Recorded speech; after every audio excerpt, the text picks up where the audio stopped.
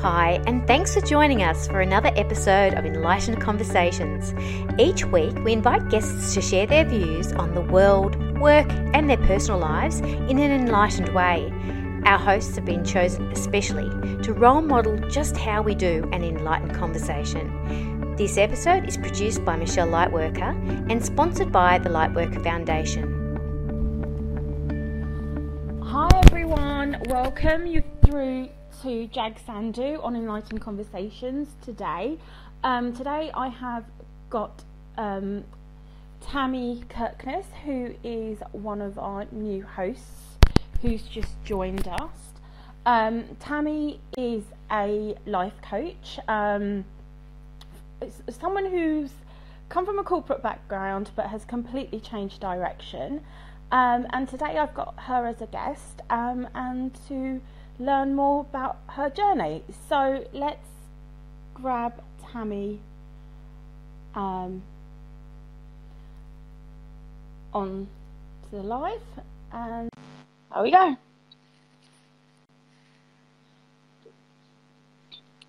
Hello! Hi. How are you? Oh, I'm so fabulous. I'm so excited to be here. Good. Well, I introduced you briefly because obviously I thought we'll get to know you a bit more about your journey and stuff. So how are you finding it? Obviously you've joined Enlightened Conversations, so welcome to the team. Thank you very much. And stuff. So how have you found the journey so far? Because I know you've had 1 or 2 shows already. So how have you found it? Yeah, I had a show this time last week, actually, with Raoul. Really? And it was great. I must say I was a little bit nervous, but when you're around people who are just like-minded souls and who care about the same stuff that you care about, I tell you what, it makes it 1,000 times easier. That's for sure.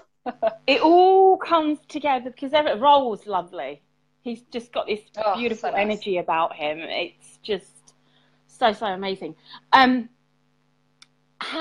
Obviously, we've spoken briefly. Previously. It's like panic. So you come from a corporate background. So how did you kind of go from a corporate background to life coaching? Because I know you're a people person. So is that what drew you to move to coaching, or was it just an awakening? What happened?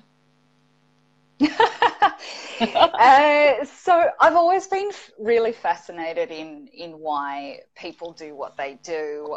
As a kid, I was always kind of sitting in the background at a party watching how everybody interacted. So I think it was always a bit of a fascination that's been there for a while. And then when I went to university, I studied psych and business, and then I smooshed those together and went into HR corporate land, basically. And so interesting. as part of that world. Yeah, as part of that world, the world is interesting. Obviously, with all the politics that comes around along with it, but you come across a lot of complicated characters in the corporate world. Wouldn't you say that? I wouldn't say they're so much highly strung, but it's almost like all their focus is like work. But they're very competitive as well, though, aren't they? I think in particular they really fall into the comparison trap, and I know that I personally did as well. It's when you're in a place, an absolute minimum 40 hours a week, which is unusual in my background. If you're spending all of your time with people who speak the same way, who want to get ahead, of course that's going to be, the scenario. So after basically burning out in that environment, as much as I enjoyed it and as much as I gained personally and professionally from it, I sort of went, there's got to be a better way. So I was in a process of healing myself out of chronic fatigue from getting so burnt out. And then once I had done that process, and it's a continual one, of course, I just couldn't bear to see any other women in particular, I work with men as well, but anybody else fall into that trap where they're so exhausted that, you know, getting up to go to the bathroom can be an exhausting, tear-inducing process, you know. So that's why I started my own business. I can completely relate to that. But how was the transition from the corporate world to working for yourself? You know, obviously when you've worked in the corporate world, you're kind of wired differently. So you go through this huge unlearning process or unconditioning process, so to speak. And it can be a struggle. It can be a struggle just to be in the flow. Obviously, you've got to be organised and everything, but it's almost like you're always thinking 10 steps ahead or preempting things, because that's the way you've been. That's the way that you've been working for so long. But how did you find the transition? It was tricky. I was fortunate in that I had enough savings to be able to go cold turkey. And I always recommend that if people do that, that they have a minimum of 6 months of savings that they can continue to live at their present living standards. So it was a shock to the system, that's for sure. You know, in having to kind of show up and be on and in front of everybody every day, to being at home in leggings and gum and Ugg boots. It's pretty different. But I took it slowly and just did it one client at a time. You know, I started off cold calling, which now I just cannot comprehend that worked, but it did. I called people and asked them about their life, and crazily enough, people would say, yeah, I want your help. Amazing. And so thankfully that didn't last long. And then I had some clients and was able to refer to them to the new clients, ran workshops, and people liked what was going on. So they decided they wanted to do that workshop stuff one-on-one. Great. Yeah. So I understand that you've also spent some time in Asia and stuff. So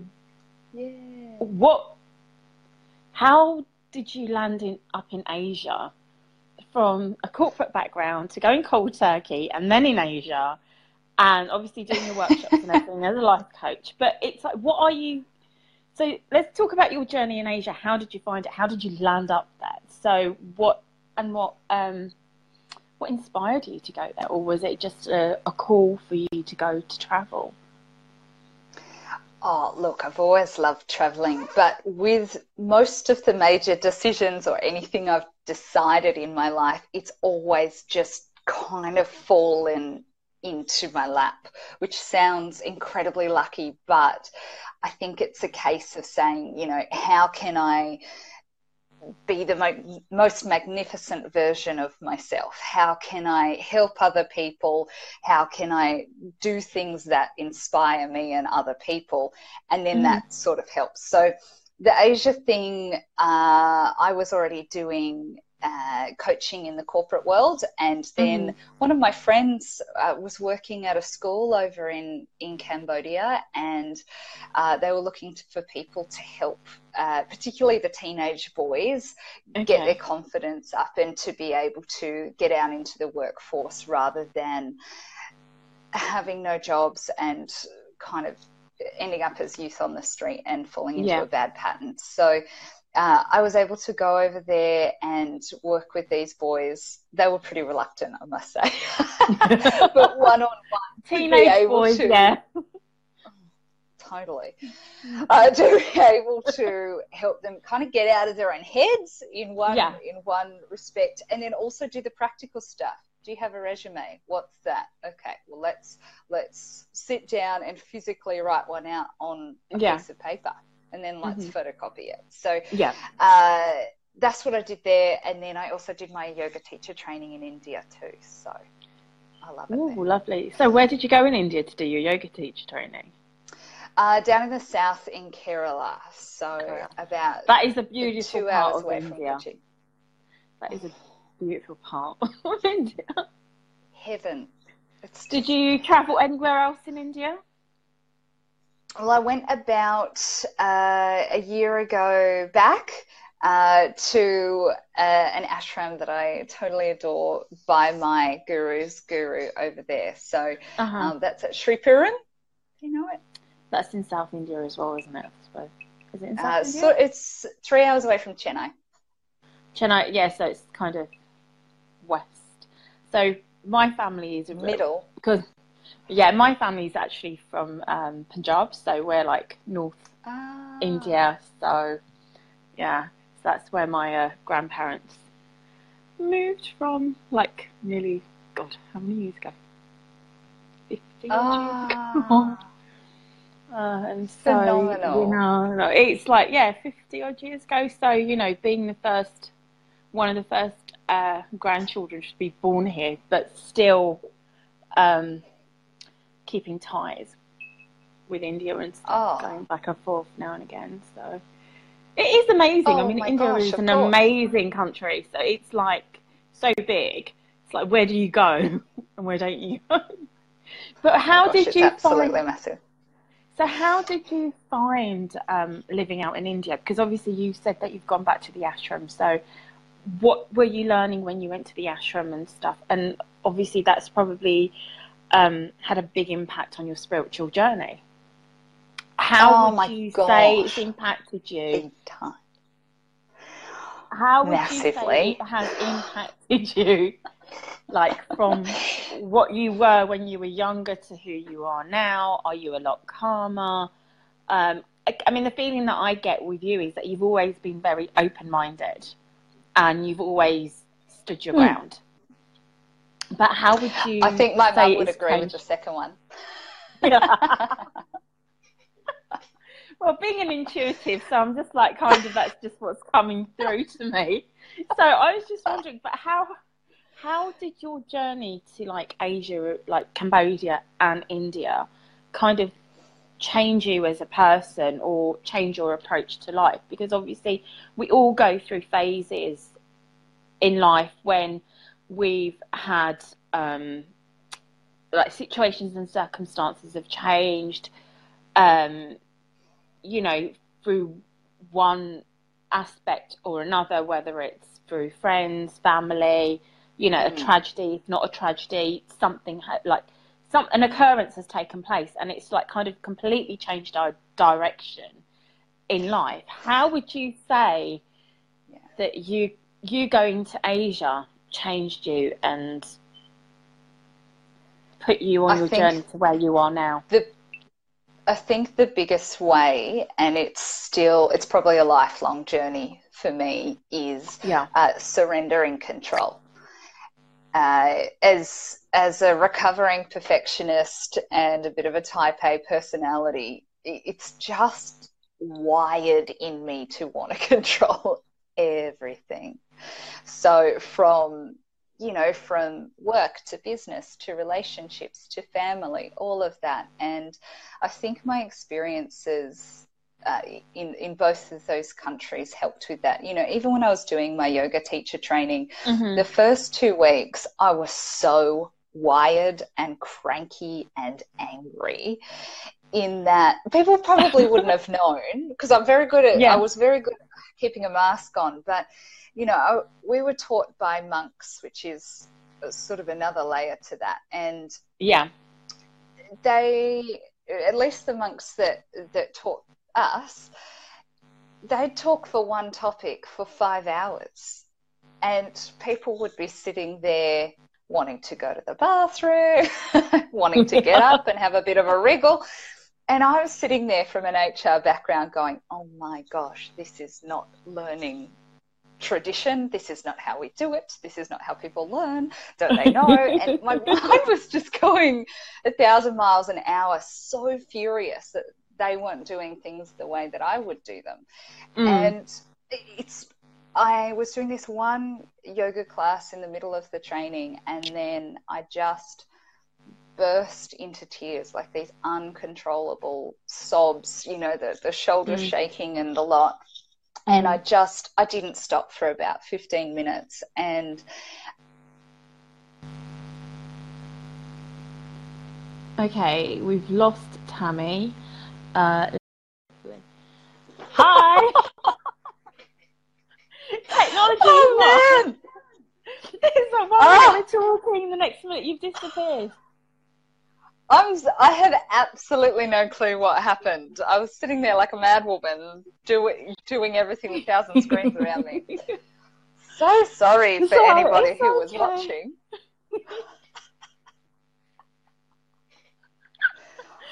God. Anyway, so we were talking about your journey in Asia. Like, as you mentioned earlier, you went to Cambodia. You also spent time in India, and recently you went back to the ashram. And I had asked how your time there had changed you as a person. So you were talking about, if I remember, you were talking about being there, learning yoga, and in one of your classes you just burst into tears. What caused that? What a fabulous time for the video to cut out, hey? Yeah. Maybe Spirit. What I now understand. Yeah. What I understand now as to what happened during that time when I just had what felt like a complete mental, emotional, spiritual breakdown was that it was just an undoing and an unraveling of all of the thought forms, the learnings that I had around who I had to be in this world, in this life, how I had to present myself. And it, in practical terms, unraveled how controlling I was on the world around me. Now, that is still very much a lesson in process as we speak. But I mean, if I even look at how I would have responded to the video cutting out pre that time, I would have absolutely have been in a mental meltdown. I would have been sweaty and nervous and just a wreck, whereas despite it not being ideal, I actually had a slight giggle while it was all happening, while I was trying to fix it all. So I mean, that contrast is so massive in my world. So I'm very, very, very grateful. Yeah, I mean, obviously, I mean, I've not been to any of these yoga teachings or anything like that, but from my understanding, it's very in-depth teachings of why you're doing that, the whole process of yoga and what it means, because it's the breath of life. So it is the breath of life, and the pure form of yoga is the breathing technique. Yes, you're doing the stretches, you're doing the Surya Namaskar and everything, and you're doing all the other poses as well. But each individual pose has a meaning to it, because obviously it's ancient knowledge, which is being passed down generation to generation. But I mean, since you've learnt the pure form, what is your take on like these different forms of yoga that are being formed around us? Like, obviously you've got Hatha yoga, you've got Kundalini yoga, but it's almost like that's not yoga at its purest form. But how do you find the differences in that compared to what you've learnt?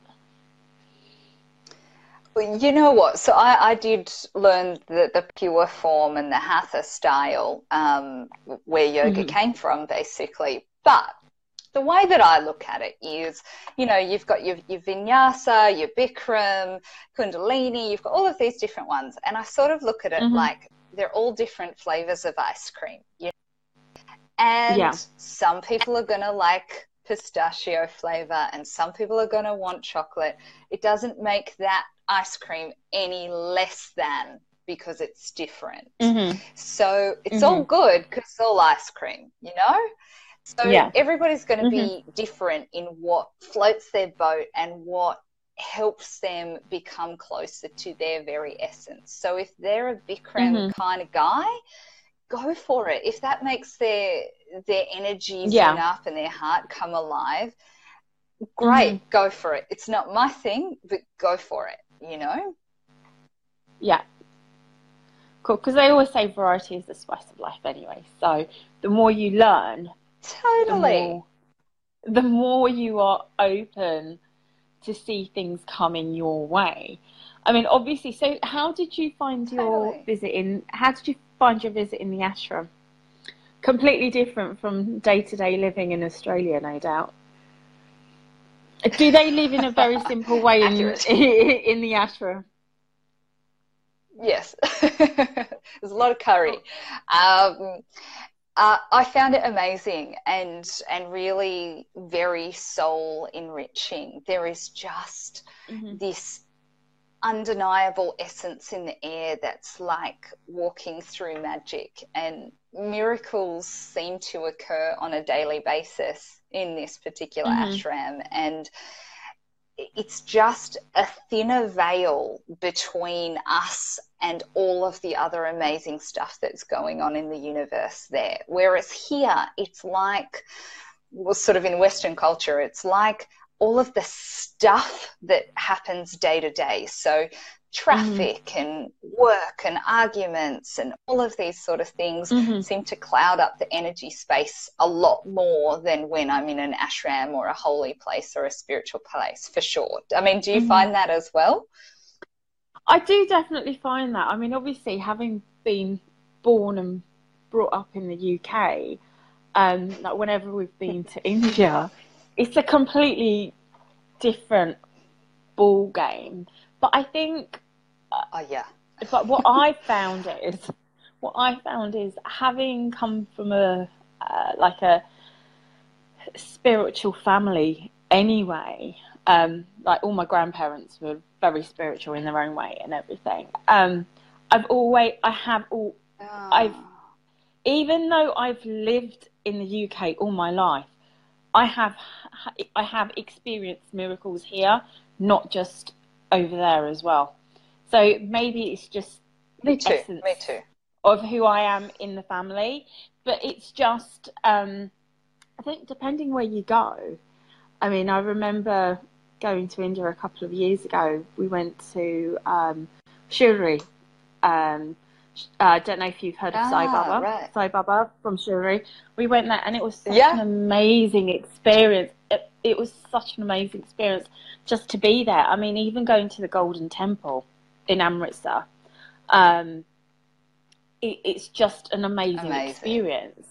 And the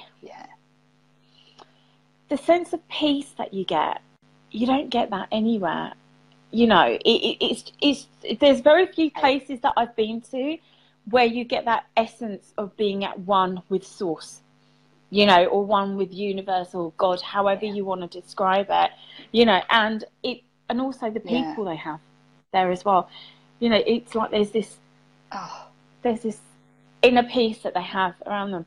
I mean, near where I live here, there's a monastery, and whenever I need that serene calmness, I go to that monastery. They have this meditation place there. I mean, it's like a medieval kind of environment there, and it's just so beautiful. Amazing. So it's just like being at one with nature, you know. But the essence, I think it's amazing.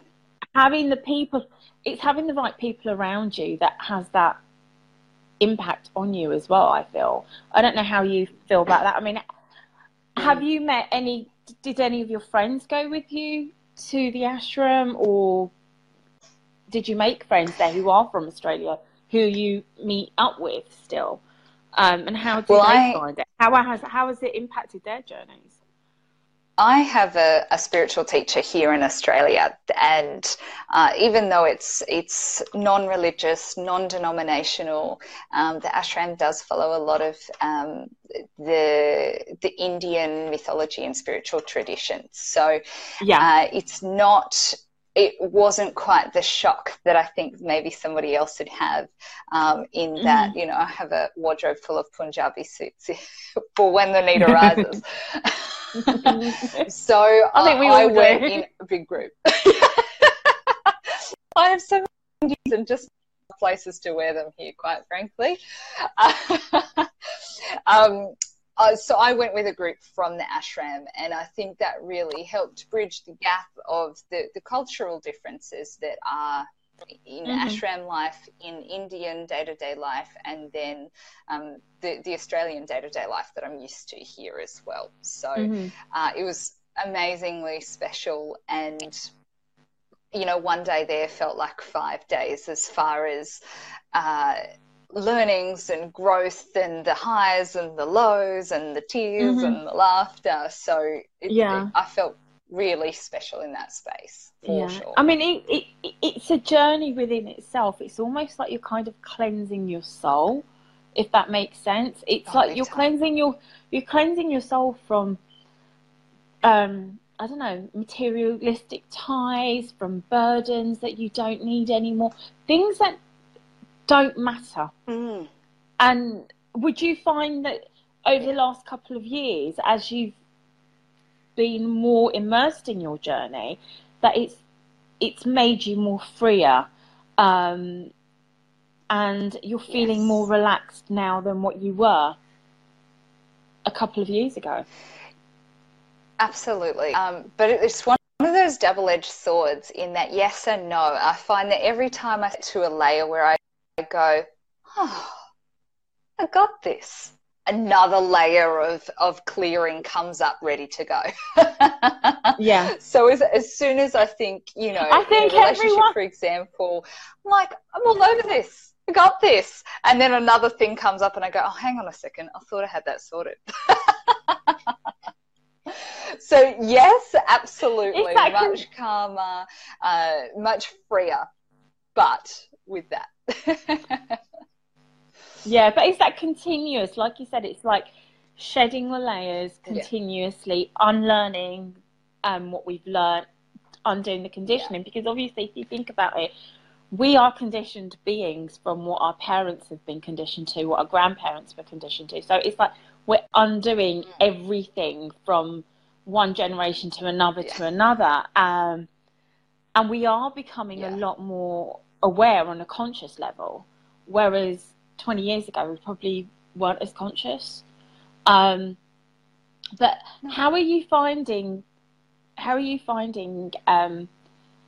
working with clients? How would you approach your clients with your learnings, and do you find that there's resistance with them? Or are they kind of on the same level? Or, I mean, obviously not everyone's going to be on the same level, but are they open to learning and the changing and the transformation that they want in their life? Because I know that some people, they want to, but then there's that resistance to change. They want something to change, but then there is that resistance. How do you overcome that with them? Oh, I think everybody has resistance to change, no matter how spiritually evolved they are. I think so. With your first question, my clients are totally on the journey, but something that I do before every client session is that I say to the universe, please use me as a tap through which universal guidance, wisdom, learning and healing flows through in the exact flavor that this client requires. And that always makes me feel a little bit more held when I'm running a session, because not every client needs an energetic healing. Some of them need to sort out their LinkedIn profile. So we don't need to go through you know, basic tenets of yogic philosophy. They absolutely don't even need to ever hear that probably in this lifetime. They just need to ask for forgiveness from their estranged mum or something. So every client session is totally different, and some of them aren't going to require that, but they're always open to new and out-of-the-box styles of coaching, because I won't take a client on unless they're ready to change, which the way that I measure that is if they're just over it. You know, they're working at work or they've got their business and they're just over it. Like, it's fine. It's all okay. If they kind of continued on as they were, it would be okay. But if they're just over it, that means they're willing to change. And then I'll say, look, I use a mix of techniques that are traditional coaching stuff, and then your left of center, woo-woo, hippy-dippy, yoga stuff, Eastern stuff. Are you in? And they go, all right. And then we'll give it a good crack. It sounds like... But you have clients like as well. Yeah, I have clients. How do yours as well. go? So mine, everyone's different, obviously. So I have, everyone's different. I mean, obviously I've worked with men and women. I mean, I feel as if I always end up attracting those clients who are kind of mirroring my lesson at the same time. I don't know if you find that yourself. Absolutely. Recently it's been more about self-love, accepting yourself for who you are and releasing things and not holding a grudge against what's happened or anything, but it's almost like undoing the lessons, unconditioning yourself. And not only that, I think there's been a lot of clearing of ancestral stuff as well recently, so it's been pretty heavy. I think the energies for the last 2 months how do you go about actually clearing ancestral ties, patterns, beliefs, all of that with clients? I'm fascinated. Well, this is something that I'm venturing into. I haven't really... I'm a Zekin Reiki master, so I'm actually using Reiki with it as well. So obviously it's awesome. I'm doing it on myself at the moment. So it's just really tapping into what's happened and breaking that. I mean, at the moment, one of the areas that I'm looking at is scarcity mindset, and how that's impacted the last 3 generations of my family. So, and I'm sitting there and I'm my own guinea pig at the moment. So actually the last 3 generations, hold on, it's me, my mum and dad, my grandma. And for the last 4 generations, I actually come to think of it, I've had to work that one out for the last 4 generations. So obviously it's just changing it. But the thing is, obviously, as we're developing and as we're becoming a lot more conscious, we're all developing our own, we're all getting downloads for different healing modalities. Whether you want to share that with somebody else, that's up to you. But it's about you kind of, what's the word that I'm looking for? You're evolving on a day-to-day basis. We're all evolving on a day-to-day basis. Some people are evolving a lot quicker, some people aren't. But the thing is, it's almost like, as you said, as we're taking layer away from layer, new things are coming up which we didn't realise were there. But it's almost like, so in your journey, obviously you've got, as you mentioned before, you thought, yeah, I've got the hang of this. But how are you dealing with things on a day-to-day basis? Like, if you're peeling one layer away and a whole load of other things come up, how do you deal with it? I mean, because obviously being a coach, it's being mindful, and there's a lot of mindset work and also limiting beliefs. But do you find that sometimes the limiting beliefs come up? Are you doing a lot of mindset work? And how do you deal with it? I mean, if you're going through like a crisis, well, not a crisis per se, like you will have a trigger come up. How do you work through that issue, like that mindset? Do you do a lot of journaling? Obviously you're meditating, you're being mindful. Obviously everyone has got their own technique, but how do you overcome that, and how do you apply that in your teachings as well, helping others around you? Because you have a very calming influence. Thank you. So, I mean, I have as I'm sure you do too, a very big toolkit of what I use dependent upon the day and the situation and the feeling and the mindset and all of that sort of stuff. But probably the most common one that I use is the style of energetic healing that I do sometimes with clients as well, which is it's referred to as Ignite Your Spirit Therapy. And so if you were my client, I would say something out loud like, I now release, you'd say, I now release all stress and anxiety related to scarcity mindset, for example. And so you can do that face-to-face with people, and I definitely do that with clients, but I also do that at home. So if I've, let's say, a scarcity mindset, I've fallen into that, you know, I'd sit at home, you know, I'd hold some crystals, I'd pop some incense all around,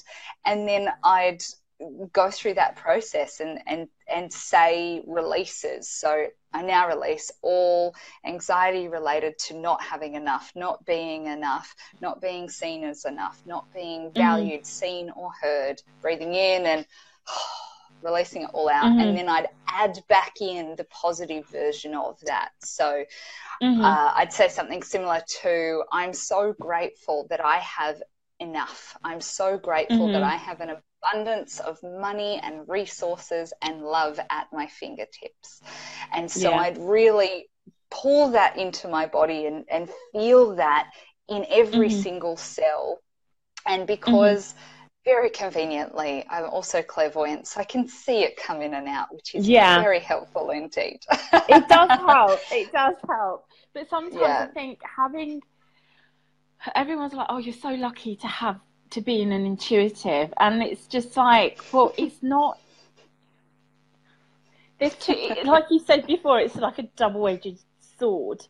You know, I think we all we've all been through our trials and tribulations in life. It's not our journey necessarily hasn't been easy. Everyone, you know, everyone's like, oh yeah, but your life is perfect. But you've got this gift. You can tell what's going on, but they don't understand that there's this panic going on underneath, and they don't understand what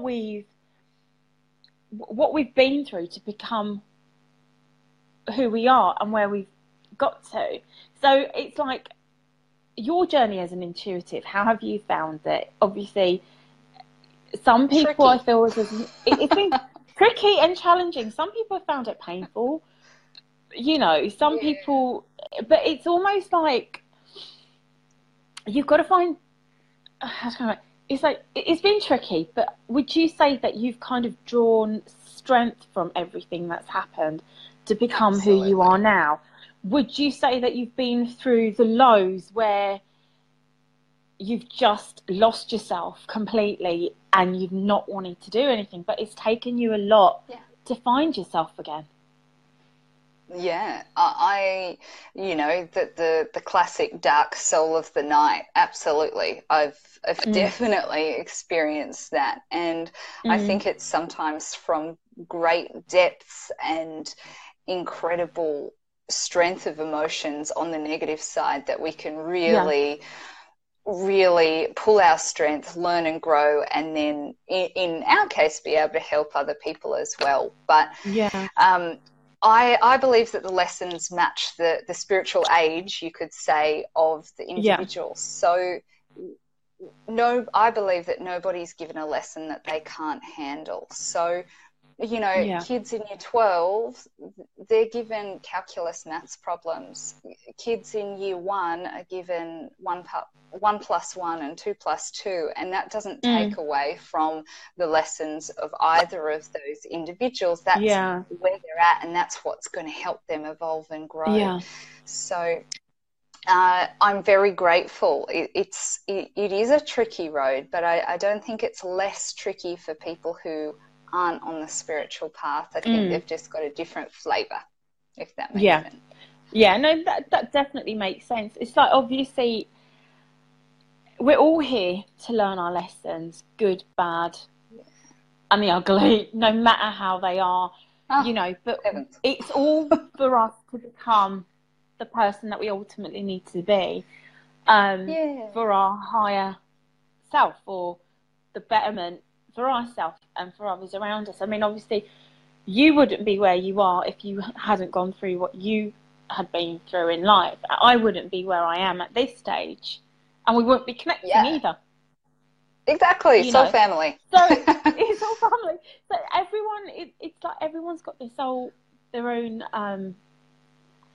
approach to things. You know, some people see things as half full, some see the glass as being half full, some see it as half empty. So it all comes down to perception and mindset. Obviously there have been moments, which I'm sure you'll agree, where you've seen the glass as not half full but half empty, but then obviously working through your emotions, you've overcome it and everything.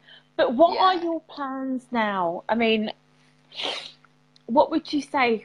Where would you... Hold on. Okay, what's coming through? Okay, so how would you want things to change around you over the next 6 months to a year? Because obviously I feel as if you've got plans for expansion. Are you going to go back to India and do stuff? What are you planning on doing with the work that you're doing? Because obviously it's like you're doing fantastic work with people out in Australia, and I'm sure you've probably got clients overseas as well. But are you planning on going back to Asia as well? India, Cambodia?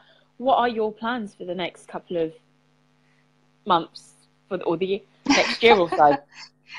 Well, I definitely have clients around the globe, which is lovely. I was just Skyping a client probably down the road from you in London just an hour ago or so. So I love the global concept, but something that I have noticed is working one-on-one, while it feels fantastic and makes massive impacts, is that I've always had this calling to make a really global impact. And so something that I'll be releasing in the next couple of days is I've created an online course called Learning to Manage Your High Functioning Anxiety. And so that is aimed at individuals who have anxiety-based symptoms, who are still very, very capable of functioning at a high level. You know, outwardly they'd be seen as very successful. They can get things done. They're the go-to person. They never say no. They're always held in quite high esteem. And so I've created a course that I'm literally about to hit the button on either tonight or tomorrow. Okay. Things going on. Hello. Third time's the charm. Heavens above. You know. Third time lucky, I hope. Third time lucky, I hope. So let's see what we've got going. Right. We've nailed it. We've nailed it. Like, come on, this is like third time lucky, and hopefully, like, you know, we've had some people jump on and everything, so that's been quite good. But it's just like, this is technology for you. And I've never had this problem before, and I'm sure you haven't. I know Michelle has. Me neither. I know Michelle has had some issues before in the past. My goodness. It's just so funny. But anyway, we were talking about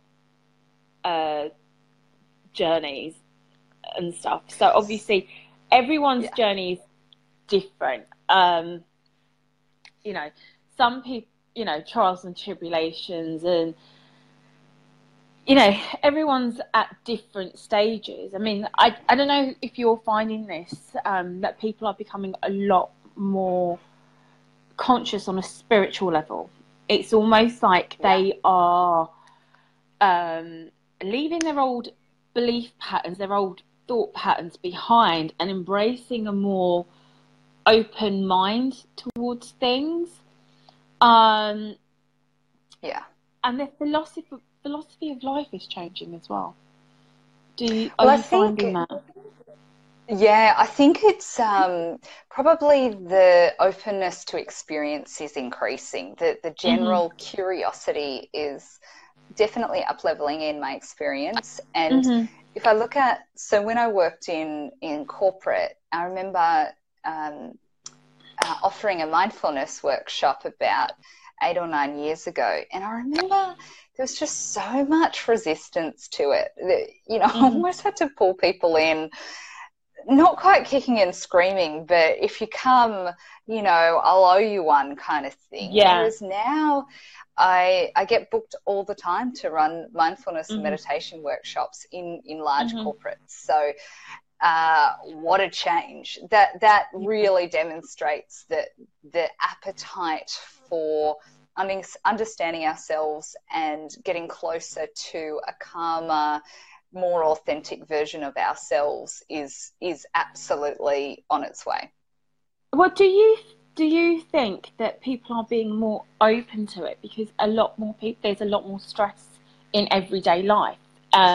You know, corporate employees are like kind of worked to the bone, literally. They're so, you know, they're working all hours that God's sending.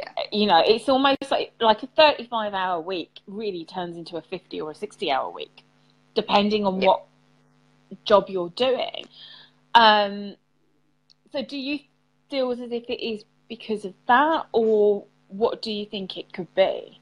I mean, obviously, I know 8-9 years ago, you know, mindfulness was just coming in slowly, but it's almost like, you know, like some things come in and they're like a fad. Do you think that people are thinking that mindfulness is a fad, or are they actually becoming more accepting of that people need to be more mindful in order to be more in the moment and accepting of things the way they are? Because obviously, like you said, like you used to be like a complete control freak, and you're still trying not to be like that. You're trying to slow down and be open and kind of go with the flow. Obviously, we've had a few tech issues, but you know, we're not freaking out. We're just laughing about it. Whereas I can completely relate to you, having come from a corporate background myself. You know, having worked in corporate for years and years, you know, everybody would be freaking out if the conference call wasn't working, if, you know, the presentation had dropped, and, you know, calling IT or, you know, visual VA and everything, and you'd have to get the tech, like, we have to have someone here. But, you know, they're like, yeah, but no one can come for the next hour. And you'll be like, oh, and then you'd be like sorting things out yourself. But what do you feel? Do you think that people are thinking that are taking this as a fad, or are people genuinely becoming more accepting that they need to be more mindful and in the moment? Whereas, like you said before, you know, you'd be like, I owe you a favour if you'd come to this workshop. I think it's I don't think it's a fad. I think people are really it's only just starting to soak in, though. I think the excitement of mindfulness might be a fad, but I think the depth of it is slowly starting to seep in, and I think that's represented even in our everyday language. You know, I don't think my parents would have ever mentioned anything growing up of, you know, it's really important to be mindful, or let's be mindful about our dinner. They're just not even words that I heard growing up necessarily. But I hope it's a bridge to even more depth and understanding about how to interact with ourselves and others, and how to spread more joy and compassion, because you can only do that if you understand where you are in this very moment. So I'm hopeful that it's a bridge to somewhere even potentially greater, for sure. We can only, I feel definitely, I mean, I think that if you're in a stressed state of mind, and I'm sure you've found this, you're not doing yourself any favours or anybody else any favours. You know, and forget about, you're more probably, you may show compassion to somebody else, even if you're in a stressed state of mind, but the same compassion that you're showing others, it's important to show it to yourself. And also self-love. You can express love and care towards everybody else, but you need to express it to yourself as well. You know, first. First of all, Ideally. you do. I mean, obviously, on a daily basis, and less of the negative self-talk, less of the self-doubt as well. But if that's what you've had from day one, it's very difficult to switch it off straight away. And we've all, it's like, we are all perfect in our own way with our imperfections. People haven't been accepting of their flaws as much, you know. So people have been, I mean, some people may say, oh, they're really selfish, but nobody knows what that person's going through. You know, and we've got to be a bit more judgmental. And obviously, no one's perfect. We all can be judgmental at times without even being aware of it. But what I've found a lot more recently is that people need to be a lot more self-loving towards themselves. I mean, like recent clients that I've had, they're always looking for the happiness outside, but they actually need to find that happiness inside. They need to be nurturing themselves on the inside, instead of looking for approval from outside or other people giving them that love. I don't know if you've been finding that with your clients as well, but it just seems to be a theme that I found in the last couple of months. And, you know, I mean, when you look at your own life, it's such an eye-opener that the people around you, to a certain degree, are mirroring things that are going on in your life at this moment in time, or that have been going on. So obviously it's constant work in progress. I mean, with my clients, I've always said to them, you've got to remember that you are Project Me, and you are a continuous work in progress, and that you are the most important project that you can ever work on. No one else is going to be that project. And until you are fully happy within yourself, or continuously feel happy, you know, you're going to have moments where you've you're going to heal yourself, but then you're going to peel away another layer, like you said earlier. Something else is going to come up, right? But it's very important not to preempt things. I don't know if you have found this, but I feel as if it's just really important to just go with the flow and just deal with things as they come up, and don't delve deeper than what you need to, because if you delve deeper than what you need to, you might kind of stop your growth,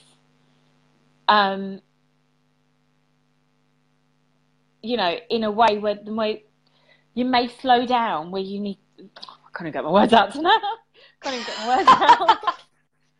You may end up slowing your growth to evolve to the next level, if that makes sense. You know, you may not be able to handle things, or you may drag your feet too much and do you mean come up against sort of resistance. The difference between letting things come and forcing the growth? Yeah, don't force the growth, just go with the flow, because obviously energy just needs to flow. You can't force it. And it's like, no matter, and I'm sure you found this working in the corporate environment.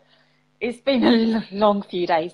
Even in the corporate environment, when you've wanted things to get done, nobody does it. They'll just brush everything underneath to the bottom of the pile. Whereas if you left them to it, they'd do it, unless it was like deadlines, and you apply pressure, then they'd deliver. Yeah. Oh, did you ever find that? Totally. Yes. Of course. And I think to your earlier point about self-love is the three things that I have found that make the biggest difference to people's lives throughout my coaching practice is there's three. So one is the ability to treasure ourselves with self-kindness. The second one is to love and accept ourselves exactly as we are. And the third is to trust our gut and our intuition. And when those three things start to fall into place, they're the things that make the biggest impact on day-to-day life, happiness, manifestation, all of the good stuff that we want in our world. Yeah. So I mean, obviously they're we the all things want that the I good found. stuff. But Yeah, I think what I found is that a lot of people discredit their gut instinct so much, and that's the classic, you know. And it's almost like they're like, we want to manifest this, we want to manifest that, but it's not always easy to manifest things unless you've worked through those emotions. Do you find that? I find it's far easier to manifest things if I'm feeling calm, not controlling things, feeling good with my family, with my amazing partner, with my work. If everything feels comfortable and I feel at peace, things just drop in. It's pretty amazing. Yeah, it comes down to mindset. I mean, obviously I've come across a lot of people who've like, we want to manifest this, but it's not happening. But it's where's almost, my car? Yeah. So if someone came to you and like, all right, I've set this intention, like I want, like for example, I want a car. This is the type of car I want. I don't know, say an Audi A8 or something. I don't know, you know, some flashy car. And nothing's happening. How would you tell them to? What techniques would you give them to try and manifest their ideal car? Hi, Paul. So I think your most typical manifestation process is to have a vision board. There is one just here. So cut out a picture of it, stick it in front of your workplace, put it in the background of your phone so you're physically seeing it all the time, and that helps to kick into gear your reticular activating system, which allows for things that you're already focusing on to be pulled closer to you. But if they're doing all of that already, for example, I always go down the path of that's when we need to stop being so attached to it and truly surrender our attachment to having that car, that job, that husband, whatever it is. And the way I personally visualize it is in our supermarkets here. I can't remember. I used to live in London. I can't remember, but next to the supermarket registers, they have these clear cash tubes. And so when the registers have too much money in them, they put it in these funny little canisters and they go, yeah, we still have them. You've here got those? as well. Yeah, we still have them, yeah. So when I am doing my best to surrender something, so let's say the e-course that I'm launching in the next couple of days, of course I want that to do gloriously well. Yeah. But I know it's important to surrender my attachment to it. So what I do once I've done everything I can do for that course to make it approachable, easy to understand, is I close my eyes and I visualize putting everything to do with that course into a cash tube, and then I let it get sucked up and I visualize it going up into the universe, and I'm like, well, I've done my bit. But how do you find that manifestation technique works for you? Because obviously Yes, what works for you will not necessarily work for someone else, but it's about getting into that moment and finding something that works for you. But I just feel as if I don't know if you find this yourself, but I feel as if a lot of people kind of attach themselves too much to the outcome. It's like they're clutching at straws to really get the outcome. But it comes down to being mindful and going with the flow. It's the nature of humanity. We want a certain outcome, of course. Yeah. We want our lots of money or our glamorous partner or whatever it is. Of course we want that stuff. But, trusting in a world that's bigger than you and a universe that knows best takes practice. That takes time. If all else fails, pray to your peeps, whoever they are, and say, please help me to surrender this. Please help me to let go of my attachment to this particular event, situation or happening. And then that's my last ditch effort, basically. How do you feel like you've changed over the last 5 years? Like, obviously you've had a massive transformational journey from the corporate environment to where you are now, but how do you, like, if you look back at childhood and compare your life now to childhood, is it completely different, or where did you where did you think you would be as an adult compared to when you were a child? Are you similar to when you were a child? Obviously we all evolve, but is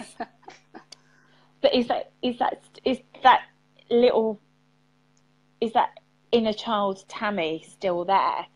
That's Definitely. Bright, sparky, that's more happier now than when you were in the corporate world? Or was little Tammi stressed out when you were in the corporate world? Little Tammi was stressed out as little Tammi. So I was a bit of a nervous child even at high school. If I didn't get the scores that I wanted to get, it was the end of the world, But I think I am still the same individual, but softened is how I'd respond. Yeah. So you're a lot more calmer than what you were, but still on edge at times. Yeah, I'm a human. If I'm in traffic, it's still going to bother me sometimes, that's for sure. And that's all good. I read somewhere that it's it said you don't actually want to learn from the master. You want to learn from somebody who's learnt their way to get there, because the master doesn't understand the process to get to point A. Whereas the person who's gone through the mud and the dirt and the grime and the time and the energy that requires, understands what that process is like and has greater compassion and techniques and tools to be able to give their students. So I absolutely was never the master of calm and mindfulness and Zen. I have absolutely worked my way there. I think we all have. It's like, if we didn't go through all that, we wouldn't be who we are now. We wouldn't be able to relate to people who have been in corporate environments. I mean, when we spoke originally, it was like, do I need to prepare anything? I was like, no, we're just going to go with the flow. And you were like, I'm still learning. Oh my gosh, that's so true. And that was only a couple of weeks ago. Oh yeah, look, it's a balance for me, and I think it probably always will be. I believe our strengths are also our weaknesses, and so I don't want to give away the strengths that come with that. And it's about, for me, a softening of that, and ensuring that I can still be a productive and effective in the world while maintaining my spiritual path and journey, and having a little bit of column A and a little bit of column B. I don't aspire to be the Zen monk who doesn't get fazed by the traffic. I aspire to be the rawest, most authentic, most beautiful version of my soul that I can be. And this is how it manifests as we're at the moment. And I'm cool with that. It's all the journey, you know? And there's nothing wrong with that. I mean, I remember when going for interviews years ago, what's your strengths? What are your weaknesses? And I hate that question. My response, well, I think a lot of people hate that question, but my response would be, well, your weakness can become your strength depending on the situation and circumstance. And as you said, your strength can become your weakness. So it swings and roundabouts. Exactly. It's taking the good and the bad, you know, and it's never going to be the same all the time. So, I mean, next time round, it'll probably be you on the flip side and me on the other side. So, that's right. Just for an example. So, you know, but I mean, and with your new course that you've got, that you're launching, how is that going to help others? I mean, obviously, this is something I feel you've gone through yourself and you've applied to yourself. Yeah. How do you feel your course would help others? So is this who is the course aimed at as well? It's aimed at people with high functioning anxiety. So people who are strivers, they're ambitious, they're either on their way to success or already there. However, underneath that mask, they are excessively worrying, they are perfectionists, struggle to delegate anything to anybody else, and hold themselves and other people to unrealistic high expectations. So it's a 6-week course essentially to manage all of that stuff. So each week has a different theme. So, for example, the first week is on managing your perfectionism, and then the second week is on releasing the grip of holding all of your nearest and dearest to the high standards that feels natural and normal for you. So the relationships in your world, you know. So each week has a different theme, and then they build on the techniques that they learn each week. And there's also a live healing and clearing meditation to be able to clear some of those etheric and energetic blocks that are going to come up and are already there as we're going through the process as well. So I'm super proud of it. It's amazing. I'm really proud. It's awesome. It sounds exciting, though, definitely. It is. So, So when are you launching it? In the next couple of days? Today? Tomorrow? Next couple of days. So I will add the link to the course underneath this live. So anybody who's liked any of the 3 videos, I'll pop it there so they can check it out if it floats their boat. Yeah, by all means. So if anybody wants to get in touch with you, how can they get in touch with you? They can go to my website, visionscopecoaching.com. I am on Facebook under Vision Scope Coaching, and send me an email, text, anything at all, and we can have a chat about what is going to best help them achieve their full potential. Okay, great. Well, thank you very much, Tammi, despite our little technological hiccups, but we've got there in the end in 3 separate videos. But hey, it's all good. Hopefully it's all good. It's all good. That's the way it was meant to be. Testing your patience as well, I think. It hasn't affected me. It's all good. It's all good. So hopefully we will catch up again, maybe in a month or so, and see how you're getting on with after your course and stuff, and we can talk more about your journey. Okay. Beautiful. Great. Well, great. Thank you very much for joining me. And I will catch up with you soon. Okay. Thank you Take for care. having me. Bye, Jag. Bye.